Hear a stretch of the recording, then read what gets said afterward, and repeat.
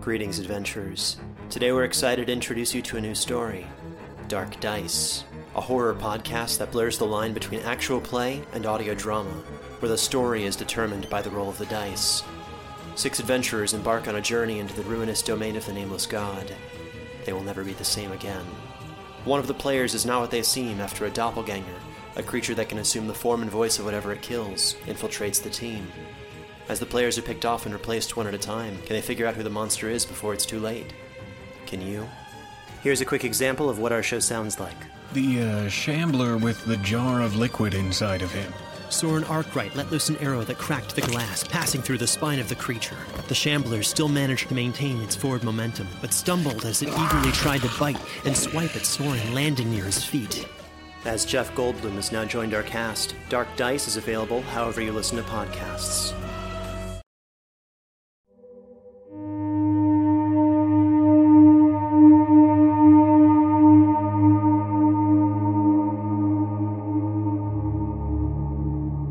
Visual Decay.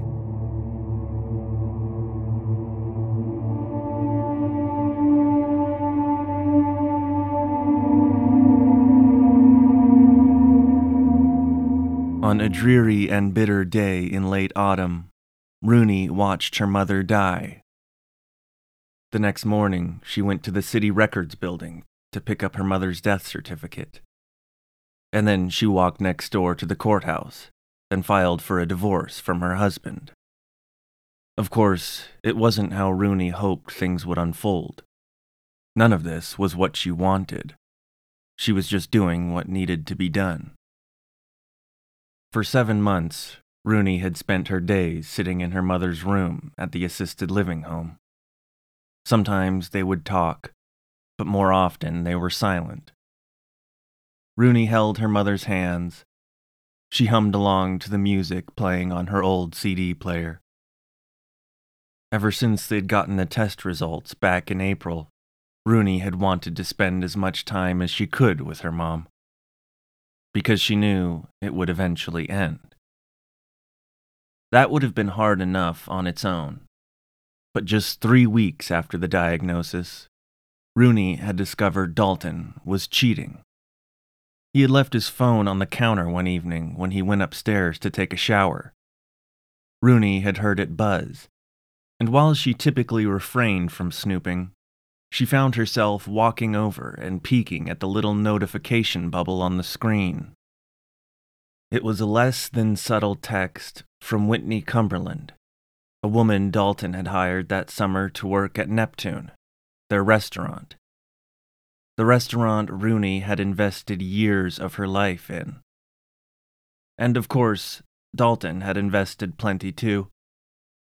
The two of them had spent countless hours meticulously crafting the menu, searching for unique wine and beverage selections, and designing an atmosphere that gave people an impeccable dining experience. The fact that the restaurant they built together would serve as the conduit to Dalton's infidelity made the betrayal even worse. At first, Rooney felt like flying into a rage, running upstairs and confronting him while he showered. But instead, she just set the phone on the counter and sat back down on the couch. The following morning, she went to visit her mother. They played gin rummy, and as Rooney dealt the cards, her mom looked up at her and asked how Dalton was doing. "He's good," Rooney said. And in that moment, she subconsciously decided that she was going to pretend she didn't know. There were times when she considered unburdening herself to her mother, but she wasn't always sure how helpful the response would be. Between the tumor and the drugs, her mom's input wasn't always easy to follow.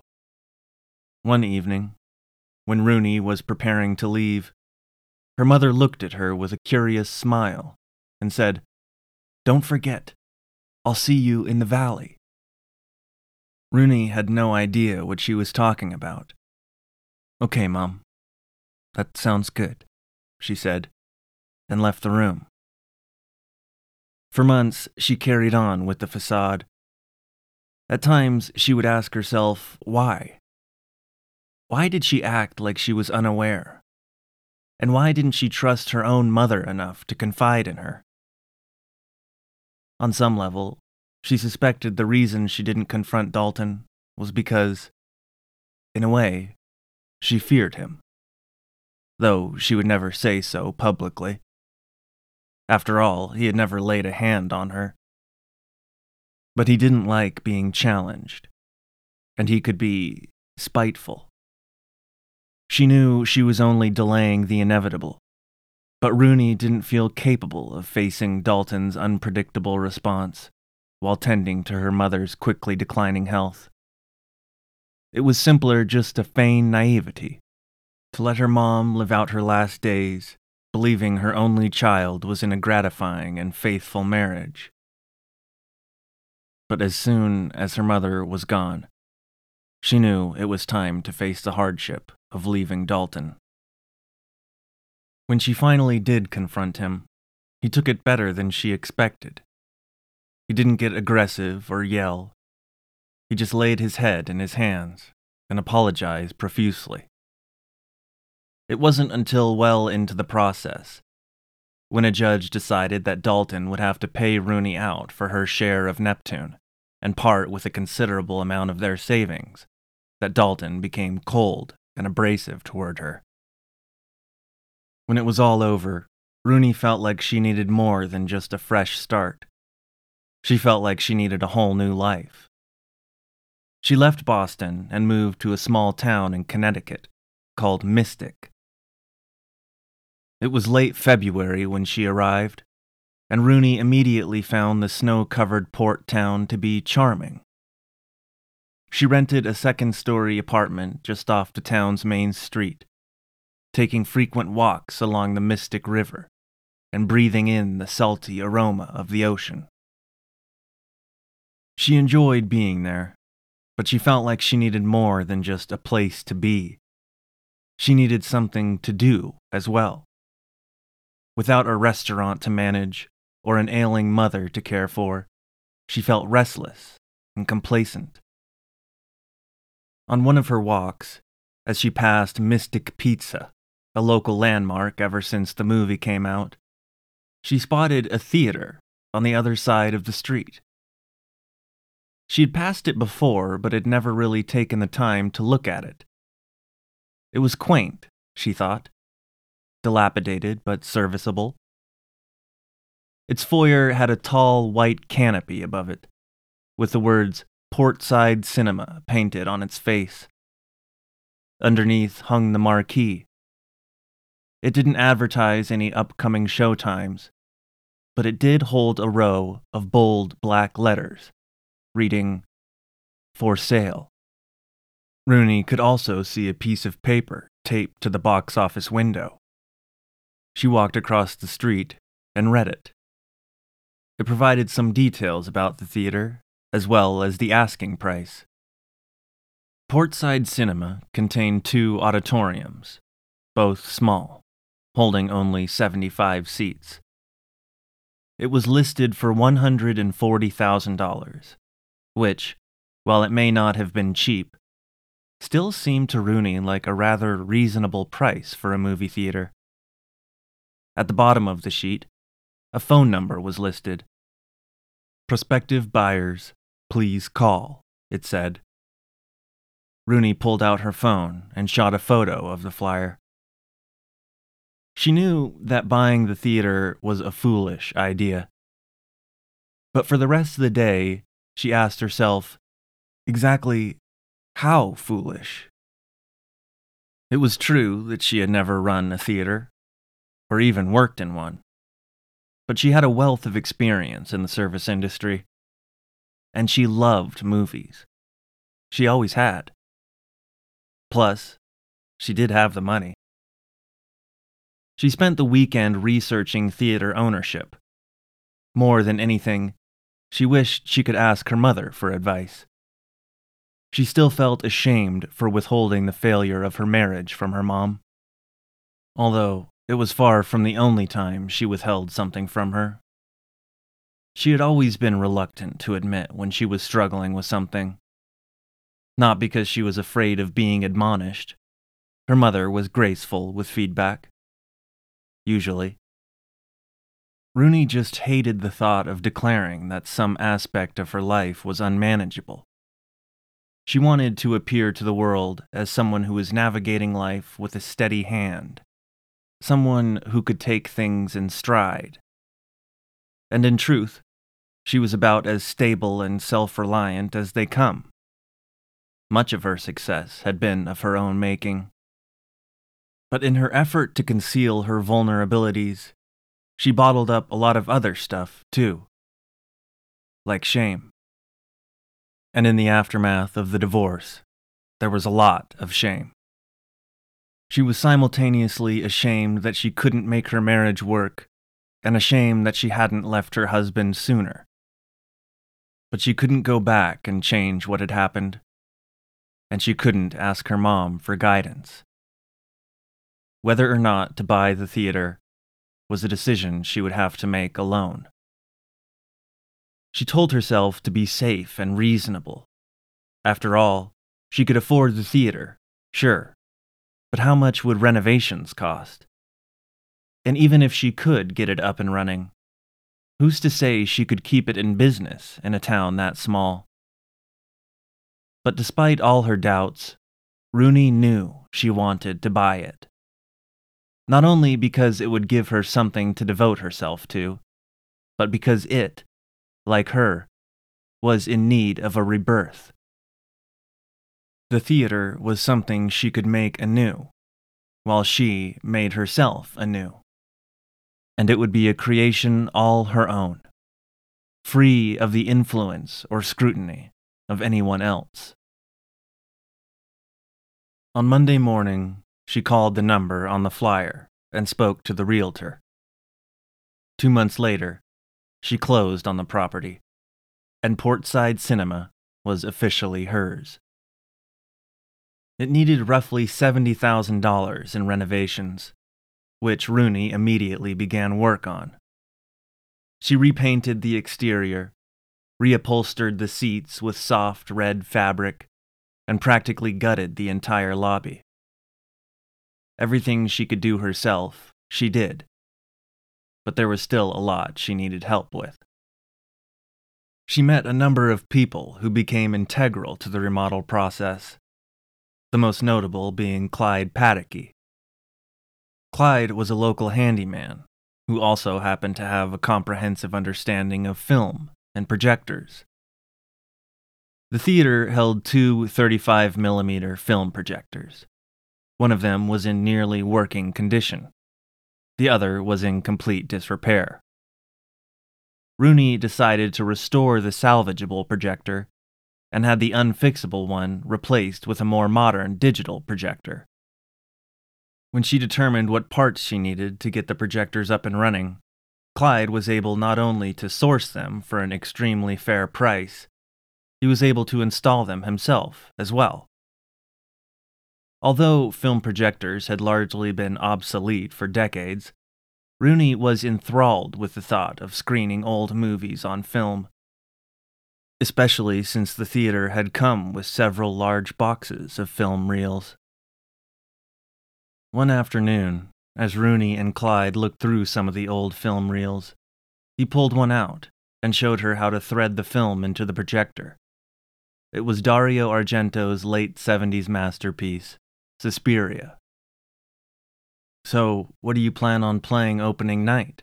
Clyde asked her. "I'm not sure," Rooney said. "I'd love to play this. Or maybe one of Cronenberg or Lynch's films.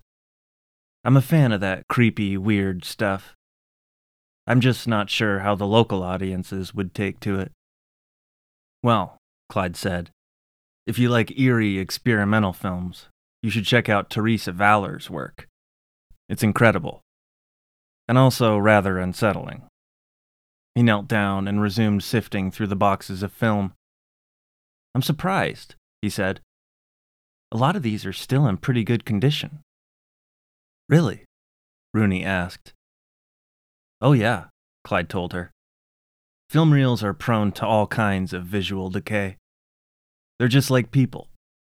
Sometimes they fade, gradually becoming less vibrant. Other times they grow brittle and crack. But none of them last forever. Rooney's arms fell to her side, and she grew silent, remembering the final weeks of her mother's life. "What is it?" Clyde asked. "Nothing," Rooney said. "It's just my mom. She died late last year. And it's still on my mind a lot, that's for sure." She was a bit shocked at herself for telling him. She didn't often talk about her reasons for wanting a fresh start in Mystic. But she supposed she felt safe sharing it with Clyde. "God, I'm so sorry," Clyde said, shaking his head. "I don't even know what I was rambling on about." "It's all right, really," Rooney said. Clyde got to his feet, and the two of them went down to the third row to watch the rest of Suspiria. In late July, Rooney hosted Portside Cinema's official reopening. She offered viewers a riveting and timeless double feature, playing Tarkovsky's Solaris and the 1973 classic Don't Look Now. At the newly remodeled concession stand, Rooney sold pretzels and lobster rolls and funnel cakes, each with her own gourmet spin. Much to her surprise, the turnout was excellent. Every seat was filled all night long. It seemed that the locals were heartened by the fact that Rooney had chosen to restore Portside Cinema to its former glory, rather than tear it down and build a gas station. When the first showing began and the lobby cleared, Rooney heard static crackling on the intercom. The intercom was one of the theater's more amusing features. It consisted of boxy plastic speakers that were probably once white but had long since faded to a pale yellow color, mounted on walls in several of the theater's rooms. There were two backstage, one in the projection booth, and one in the lobby behind the concession stand. They served the apparent purpose of allowing personnel in various parts of the theater to communicate with each other. The technology had become outdated when everyone began carrying smartphones around with them. But considering that it still worked, Rooney had decided not to tear it out. In fact, she kind of liked it. She found it endearing in a nostalgic sort of way. As she looked at the archaic device, she heard Clyde's voice come hissing through. "I think I just might need one of those lobster rolls," he said. Rooney smiled to herself. She prepared a lobster roll on a paper plate and brought it up to the projection booth. When she got inside, she handed the plate to Clyde, whom she'd put in charge of running the projector. "Thank you," he said excitedly. Rooney walked over and peeked at the audience through the port window. "Not bad, huh?" Clyde said.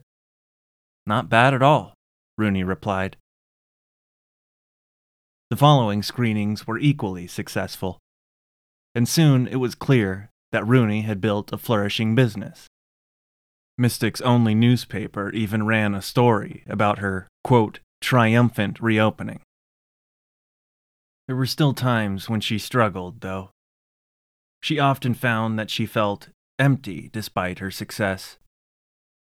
She had hoped reviving the theater would fill the emptiness, but sometimes she just felt busy and empty, which inevitably turned to exhaustion. Fatigued as she was, though, sleep still evaded her. Adjusting to life as a single woman was more difficult than she'd expected, and she hadn't expected it to be easy. Even though she didn't want Dalton back, it was still hard to be alone.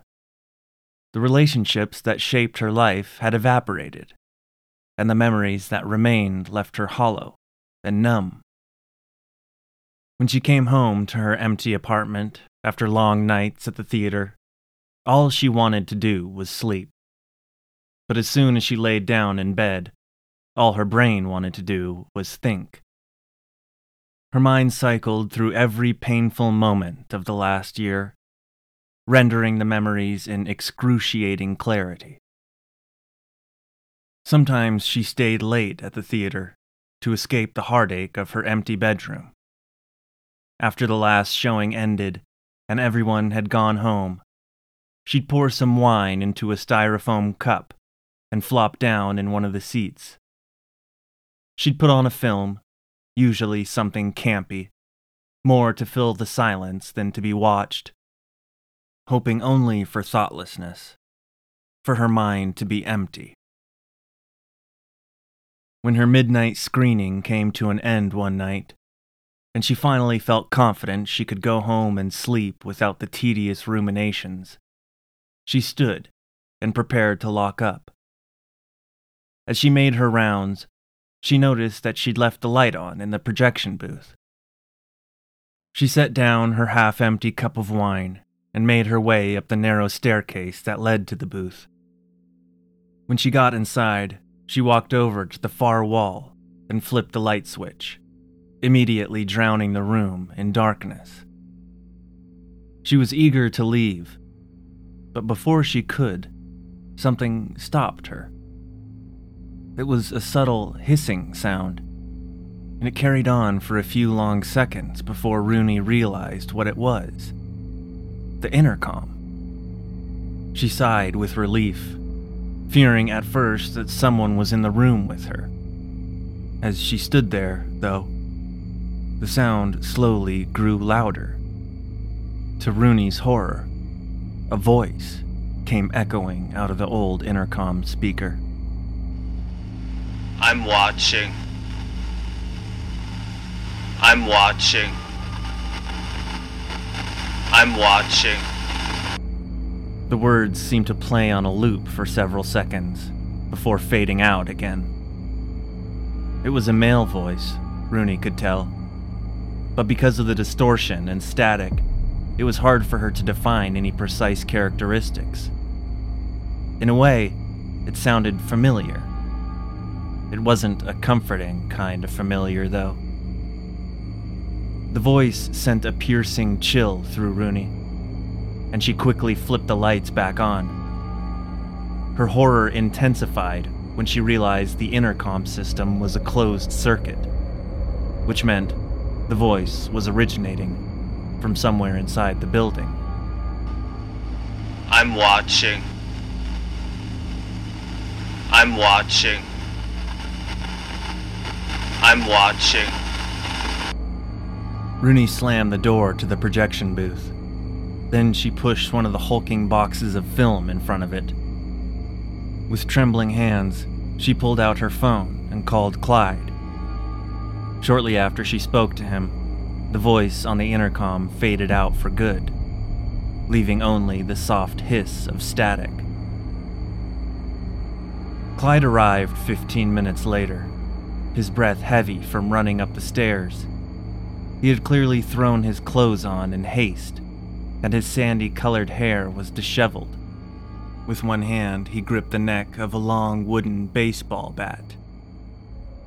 When he saw Rooney, he put an arm around her and drew her close. "Are you all right?" he asked. She nodded, and together they searched every room in the theater.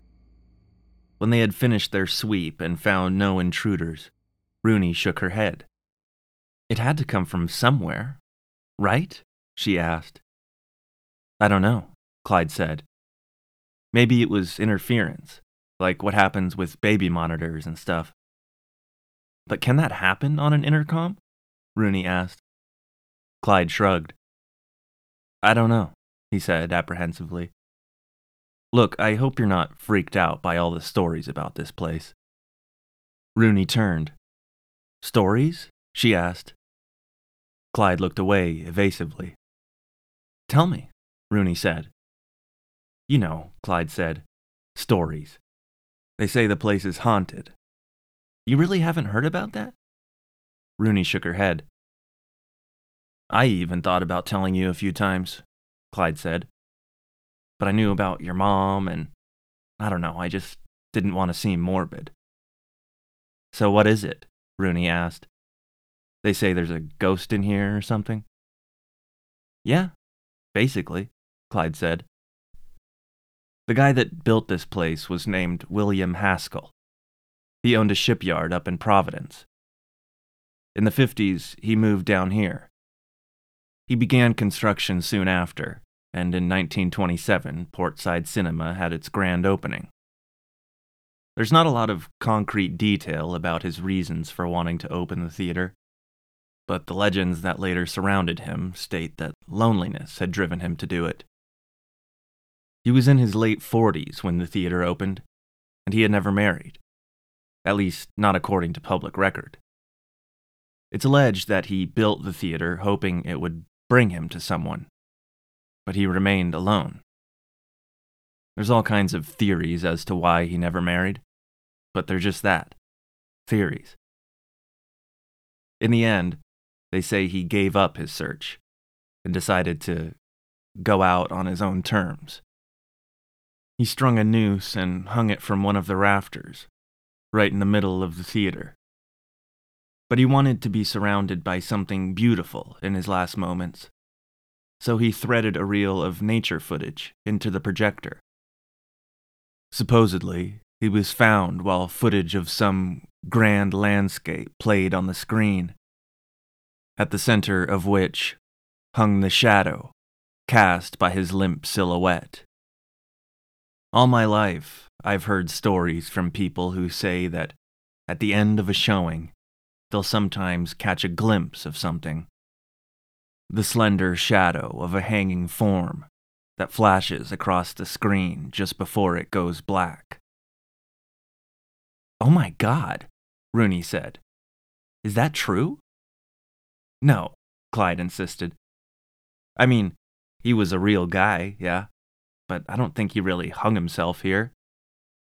And I certainly don't think this place is haunted. I mean, I've spent plenty of time in here, and I've never seen anything. I think a lot of that stuff is just kids getting bored and making up stories. Every town has urban legends. I guess, Rooney said, wrapping her arms around herself. But what I heard tonight, it was... She looked up at Clyde. You do believe me, right? Of course, he said. But Rooney sensed that he was pandering. And if anything else happens, just call me. I'm only a few minutes away, he said. When they had shut off the lights and locked up, Clyde walked her to her car. You sure you're all right? He asked. Rooney nodded. Thanks, she said. She gave him a hug, and then she climbed into her car and set off. As she drove, she chewed her lip. She was embarrassed for having called him in the middle of the night, crying and afraid. She despised the very thought of appearing helpless, especially when the threat failed to materialize, because then she appeared hysterical, too. Still, she couldn't help but think about how concerned Clyde looked when he showed up. The worried look in his eye, the way he pulled her close when he saw her. It was clear that he cared about her. Of course, there were times when Rooney thought about being in a relationship with Clyde. In fact, she'd considered kissing him when she left. But dating still felt like a barrier too great to cross. She couldn't imagine opening herself up to someone, handing her heart to them with the blind hope that they're worthy of her trust. A certain curiosity remained, however, and perhaps even a slight sense of yearning as well. It was yet another thing she wished she could ask her mom about. Sometimes she felt like she was being punished for not being more forthcoming with her. You don't want to ask your mom for help, she thought? Well, you got your wish, 'cause now you can't. I'm watching. I'm watching. I'm watching. When she awoke the following morning, the voice from the intercom was echoing through her head. It was a haunting sound to be confronted with, full of dread and detachment. Rooney still found it strangely familiar, though. In a way, it sounded like a distorted version of Dalton's voice. But would Dalton really do that just to scare her? Was he that bitter? He did seem especially livid last time she'd seen him at court. But that was months ago. Before she could slip into a cycle of fixating on Dalton, she got out of bed and made a pot of coffee. She had a few hours before the first matinee, so she decided to take a walk along the river. It was cloudy and humid out, looking as though it might rain. Although she was trying to leave it behind, her experience the night before kept creeping back into her mind. She kept thinking about William Haskell, his lifeless form suspended above the theater seats, while picturesque landscape footage flashed across the screen. She felt bad for him, regardless of whether there was any truth to the story. The idea of being remembered as lonely and desperate for a partner was depressing. Rooney wondered why it was assumed that people who live their lives unpaired don't feel whole. But do you feel whole as an unpaired person? She asked herself. When she got to the theater to open up that morning, the atmosphere felt heavy and morose. Every time she glanced at one of the intercom speakers, she was afraid the horrifying voice would come bellowing out. She dreaded the thought of going up to the projection booth, but since Clyde wasn't coming in until later that night, she'd have to go up there to start the matinee. When she did, she was relieved to find no ghosts or eerie voices inside. She started the movie, a French film from the 90s called La Haine, and then went back downstairs. She sat at the concession stand and read until the movie ended, at which point she went back up to the booth to shut off the projector. She again wanted to leave as quickly as she could, but this time stopped herself. She didn't want to be afraid in her own theater. It was her crowning achievement, her domain, a place where she should feel at home. She thought that maybe if she stayed there a while, enduring the fear and discomfort, she would regain her sense of peace. After all, there was plenty of reorganizing to do in the projection booth, and she did have an hour until the next show. She decided to start by taking all the old film reels out of the boxes and stacking them on the shelves she'd had built in the booth. That way, she could alphabetize them and keep an inventory. After 45 minutes, she had unloaded all the films and stacked them on the shelves. She didn't have time to alphabetize them, but thankfully nearly all of them were labeled, so that part wouldn't be too difficult. There were 3 reels, however, that weren't labeled, each of them housed by generic tin cases that were speckled with rust. Rooney opened one, removing the film reel and threading it into the projector. She turned on the arc lamp and hit start. As it began to play, she walked over to the port window so she could see the screen. When she realized what the film contained, she staggered backwards a few steps.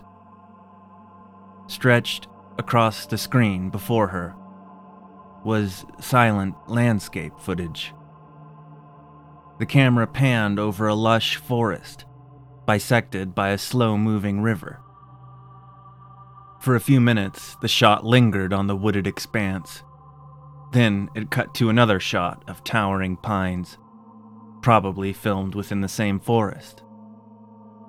Rooney stared at the incredible scenery, imagining William Haskell turning the film on as he finished tying his noose. She only turned off the footage when she realized it was 3 minutes until the next showtime. She rushed downstairs to find people lined up at the box office window. "Sorry about that," she said, sliding the window open. As the afternoon's second show started, it began to rain. The rain continued the rest of the day, and, as was often the case when it rained, the theater got busy. Thankfully, Rooney had hired Ellen and Denise, 2 girls that went to the local high school, to help out. When they showed up, they took over at the concession stand and the box office, while Rooney retreated to the back office to work on licensing for upcoming screenings. But despite her tenacity, she didn't get much done. She was still trying to wrap her mind around the landscape footage. Did the fact that it was there mean the story about Haskell was true? She wondered. When Clyde arrived to help run the projectors later that evening, Rooney considered telling him what she'd found. But she didn't. She didn't want him to think that she believed the story about Haskell, even though she was pretty sure she did. Keeping it internalized didn't exactly serve her, though. While she could keep herself from talking about it, it wasn't as easy to keep herself from thinking about it. Every time she passed one of the intercom speakers or looked at one of the 3 unlabeled film reels, she felt a raw shiver descend her spine. Her sleeping issue wasn't getting much better either. Even though she sometimes dreaded being alone at the theater as much as she dreaded her empty apartment, she still often remained there until late into the night. On one such night, after a particularly exhausting day, she locked up the theater and put on Mulholland Drive. She sat down in an aisle seat to watch it, but not long after the film began, she drifted off. When she awoke several hours later, she felt dazed. Something about her surroundings didn't look right. After a few confusing seconds, she realized what it was. She wasn't in the same place she'd been when she fell asleep. She was on the floor of the projection booth. She could hear the film projector running, could see the glow of its lamp from the corner of her eye. Slowly, she got to her feet. She approached the port window to see what was playing in the theater below. The air went out of her lungs when she saw a broad, snowy mountainside painted across the screen. It was another one of the landscape reels. As she stared through the small pane of glass at the rugged wilderness on the screen, she felt a sense of panic rising in her. The grip of terror only grew tighter when she realized someone was seated in the theater below, near where she'd been sitting when she'd fallen asleep a few hours before. Because the theater was so dim, she could hardly make out any detail, but she was fairly certain the person was a man. They appeared to have short hair and simple dark clothing. Their silhouette, cast in the soft glow of the projector, sat perfectly motionless. Rooney searched for something heavy that she could use as a weapon, eventually settling for a screwdriver. Emboldened by anger and fear, she flew through the door and down the stairs. She was panting as she stomped into the auditorium, her trembling hand gripping the screwdriver. She turned on the lights, inspecting each row of seats. But to her utter surprise, the room was empty. She looked backstage, searched the other auditorium, even checked the back office. But there was no one to be found. She rushed out into the lobby and yanked on the front door. Just as she'd left it, it was locked. She pulled her phone out, thinking first about dialing 911, and then about calling Clyde. But she did neither. She didn't want to make another frantic midnight call for what would probably amount to no more than a false alarm. Were her experiences really just false alarms, though? She thought back to the voice from the intercom, the voice that had reminded her of Dalton. Could it really be? She wondered. But what other possibilities were there? Was she supposed to believe there was a ghost in her theater? When she got back to her apartment, it was nearly 3 a.m, but the questions eating at her were too urgent to ignore. She grabbed her phone out of her bag and dialed Lauren Hillgrave, the pastry chef at Neptune. She collapsed onto the sofa, waiting impatiently as it rang. Finally, Lauren answered with a groggy, "Hello?" "Hey, Lauren, it's Rooney. I'm really sorry to be calling so late." She paused for a breath. "I know this'll probably sound weird, but was Dalton at the restaurant tonight?" "Dalton?" Lauren asked through a yawn. "Yeah," Rooney said. I thought I might have seen him somewhere tonight. I just don't know if it was him." There was a pause on the line before Lauren's voice returned, sounding a bit more awake now. "I guess you haven't heard," she said. "Heard what?" Rooney asked. "He wasn't at the restaurant. No," Lauren said. "He's out in California. At a wedding. His wedding." "Whitney?" Rooney asked faintly. Lauren hesitated just long enough for Rooney to know the answer was yes. "I'm so sorry," Lauren said. But Rooney had already stopped listening. She pulled the phone away from her ear and hung it up. She was ashamed to admit it to herself, but she felt like something had broken in her. How did he still have so much power over her? Why did she care what he did, or who he spent his life with? Wasn't she done being hurt by him? She wished she could go to a place where nobody could ever cause her pain again. A place where she was alone, where she could be spared from the inevitable harm of knowing people. As she lay in bed, waiting for the sun to rise, she receded into herself. She could feel the world gradually drifting away as she became surrounded by a deep, peaceful darkness. When she awoke, she was upright, and she could sense something bright was before her. Its radiance glowed through her eyelids, and she slowly drew them open. She was in the front row of the theater, and shining brightly on the screen before her was a majestic mountain pass. It was more of the nature footage, perhaps even from the same reel she'd seen earlier that night. The camera settled on a valley, covered in snow, and set between 2 immense peaks. Rooney slowly got to her feet, recalling the seemingly illogical words of her mother. "I'll see you in the valley." She took a step towards the screen. Although she couldn't see any people or even any structures, she felt a welcoming sort of presence in the picture.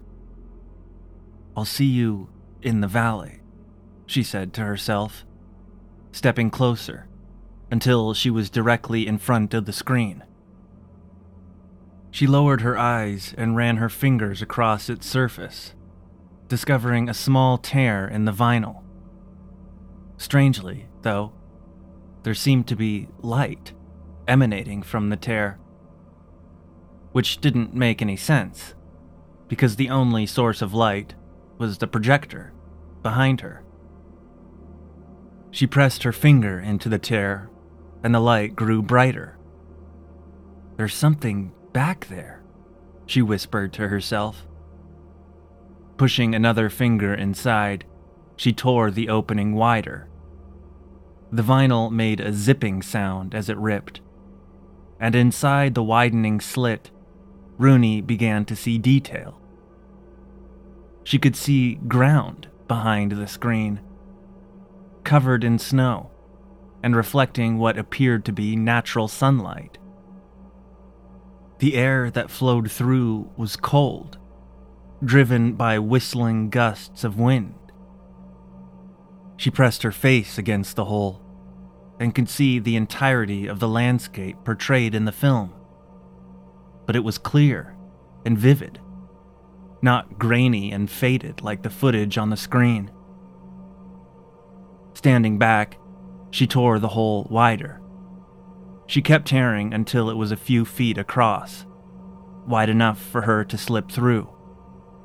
She swung first one leg and then the other through the opening, feeling the crunch of snow underfoot. She pulled her upper body through and turned to look at the breathtaking view before her. Vast mountain faces encased the valley, each of them blanketed in fine, powdery snow.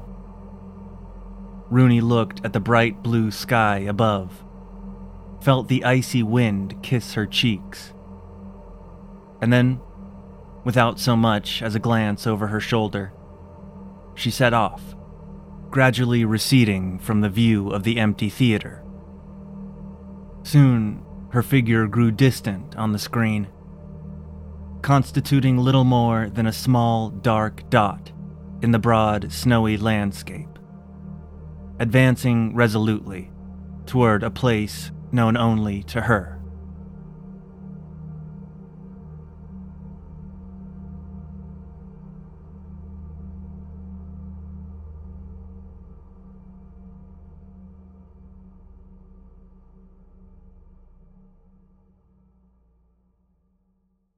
Hey, thanks so much for listening. If you like the show, I just want to make sure you know I have a Patreon.